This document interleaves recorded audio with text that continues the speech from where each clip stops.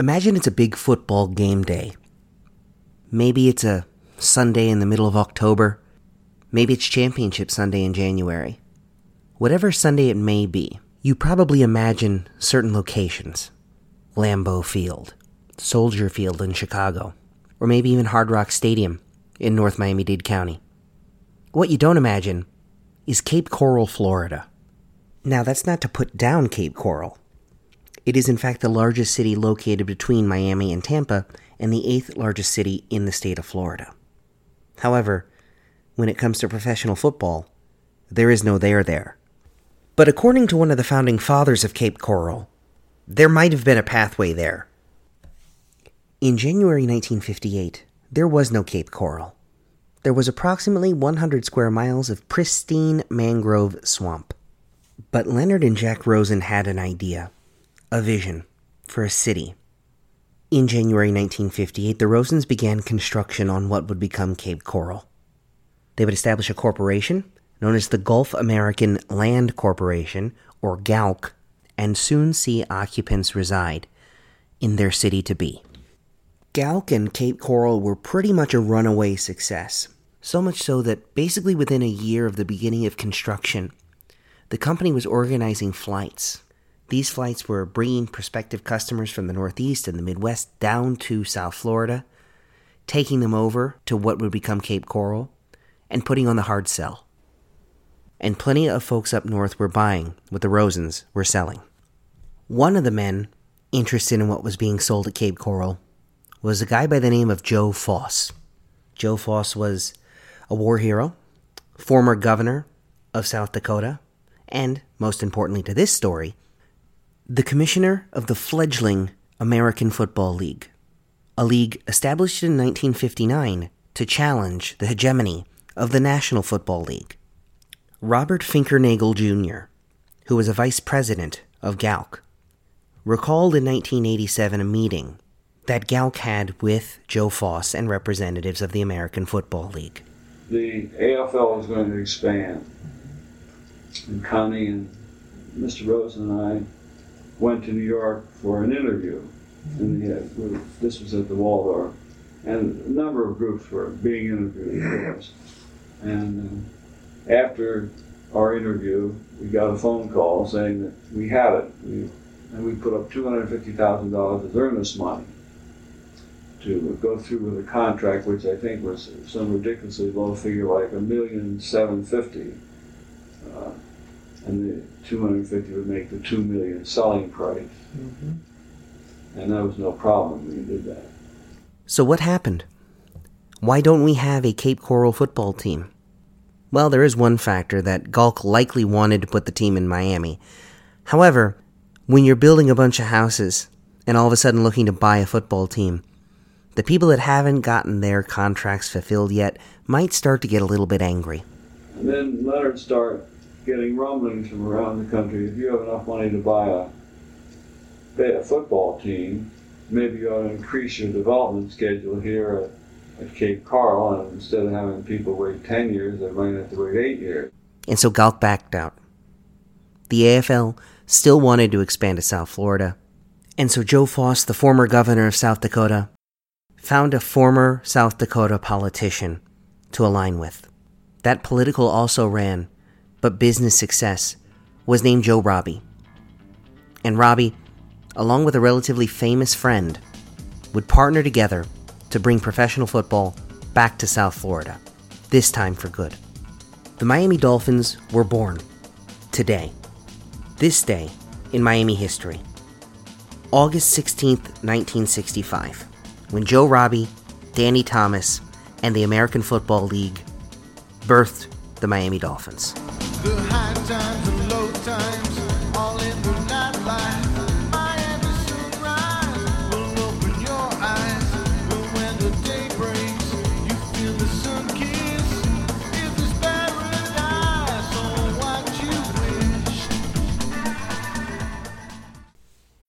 When you need mealtime inspiration, it's worth shopping Kroger, where you'll find over 30,000 mouth-watering choices that excite your inner foodie. And no matter what tasty choice you make, you'll enjoy our everyday low prices, plus extra ways to save, like digital coupons worth over $600 each week. You can also save up to $1 off per gallon at the pump with fuel points. More savings and more inspiring flavors make shopping Kroger worth it every time. Kroger, fresh for everyone. Fuel restrictions apply. Save big on brunch for mom, all in the Kroger app. Get 16-ounce packs of flavorful Angus 90% lean ground sirloin for $4.99 each with a digital coupon. Then buy 2, get 2 free on 12 packs of delicious Coca-Cola, Pepsi, or 7-Up, all with your card. Shop these deals at your local Kroger today, or tap the screen now to download the Kroger app to save big today. Kroger, fresh for everyone. Prices and product availability subject to change. Restrictions apply. See site for details. Now, you may have noticed in my introduction, I mentioned that Joe Robbie and Danny Thomas brought professional football back to South Florida. What you may not know is that Miami had a professional football team before the Miami Dolphins. It was known as the Miami Seahawks. It was part of the All-American Football Conference, another early challenger to the National Football League. The conference was designed to focus on cities that the National Football League had largely ignored. These were cities in the West, like San Francisco and Los Angeles, and one particular city in the South, Miami. The Seahawks were a bit of a happy accident. The expansion team was actually supposed to go to Baltimore, but the investment for that franchise fell through.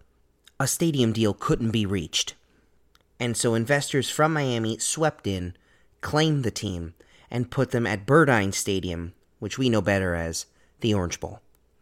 The result was exactly what you would expect from a team that wasn't supposed to exist in the first place. An abject failure. The on-field results, pitiful. A 3-11 record led by 2 different coaches, Jack Meager and Hamp Poole. However, the boardroom results were actually even worse. The operation was led by a man named Harvey Hester. Hester was a standout halfback at the University of Florida, reportedly scoring 7 touchdowns against Florida Southern University in a game in 1913.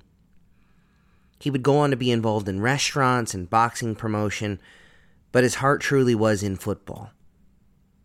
He lobbied for an NFL expansion franchise near the end of World War II in 1944. But it was the opportunity with the All-American Football Conference that he jumped on. Harvey had 2 main problems. One, he was just a little bit too early. The population of Miami-Dade County was only about 300,000 people. Only Green Bay, Wisconsin had a smaller market for professional football than Miami did. Hester's second problem was he just wasn't rich enough. He was the only owner in the All-American Football Conference that wasn't a millionaire. And Cleveland Browns owner and coach Paul Brown remarked that he didn't even like to play poker with the other owners because he was afraid of the trouble he could get into with his money. Miami played what was called a follow-the-sun schedule. Most of its home games would come in the back end of the schedule when it would be warm in Florida and cold everywhere else. The problem with this was the Miami Seahawks were a bad football team. By the time the home games actually rolled around, everyone in Miami who would have bought a ticket knew the team stunk, and the ownership group never hit the anticipated attendance marks that it had projected before the beginning of the season. At the conclusion of the 1946 AAFC season, the Miami Seahawks sat in $350,000 worth of debt. Hester declared bankruptcy. The team was seized by the conference, relocated to Baltimore, and renamed the Colts. Let's now return to 1965. The Galk deal has fallen through, and Joe Robbie and Danny Thomas step up and make a bid for what will become the Miami Dolphins of the American Football League. What's fascinating about the bidding process is that it was known it was coming to South Florida. And when you look at the bids that stacked up against the Joe Robbie, Danny Thomas offering, it's really a who's who of South Florida business. Wometco Enterprises, Sidney Anson of Sunbeam Television. Why was the former South Dakota politician and then current Minnesota businessman Joe Robbie even involved in the bidding? Well, the answer was he loved football. He loved the sport as a child and had gotten away from it a little bit during college and his early business career. But while working in Minneapolis, bought season tickets to the Minnesota Vikings, and the passion was rekindled. And why Danny Thomas? Well, I guess the question should be, why not Danny Thomas? The Danny Thomas Show.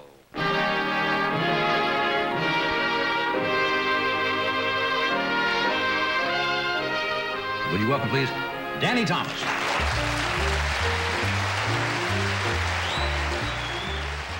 Danny Thomas was one of the biggest hits of early television. It's hard to overstate how big of a celebrity he was. Thomas's original show, Make Room for Daddy, aired for 4 seasons on ABC with limited success. It was canceled, but then picked up to fill the spot left by I Love Lucy. The renamed The Danny Thomas Show would go on to become the #2 television program of the 1957-1958 season, and remained a top 10 show for virtually every season of its run. The show went off the air in 1964, leaving Thomas time to focus on his philanthropy. He was the co-founder and primary sponsor of St. Jude's Children's Hospital in Memphis, Tennessee, and football. The third key person in this ownership group actually wasn't part of the ownership group at all. It was Miami Mayor Robert King High. High is one of the most important figures in Miami's history, and we'll talk much more about him in later episodes. But his role in attracting the American Football League to Miami can't be overstated. He actually was working directly with AFL Commissioner Joe Foss in drafting a contract for the Orange Bowl, which was controlled by the city of Miami, for the AFL team that would wind up playing there. So no matter what ownership group wound up winning the expansion bid, they had a stadium contract already set up, approved by the league. By August 16th, 1965, it was a done deal. Foss and Robbie signed the paperwork, Danny Thomas flew in from Los Angeles, and the party was on. Even though it would be 20 years since the Miami Seahawks had failed, the struggle that the team had wouldn't be far from Joe Robbie's mind. In this audio from a program entitled The Birth of the Miami Dolphins from 1966, which originally aired on Channel 7 WCKT, the NBC affiliate at the time, you can hear Robbie try to avoid drawing too many parallels between the Seahawks and the Dolphins. I think the financial solidity of this franchise is already guaranteed, and conditions are altogether different than they were when the Miami Seahawks played. And they played to a lot of tough luck, too. They did indeed weather and got off poorly. That's right, and right now, of course, we're in a much more substantial football league, and Miami is a much greater metropolitan center. Robbie, there talking to Joe Krogan of WCKT, was right about a couple of things. First, Miami had grown since 1946. Its population had exploded.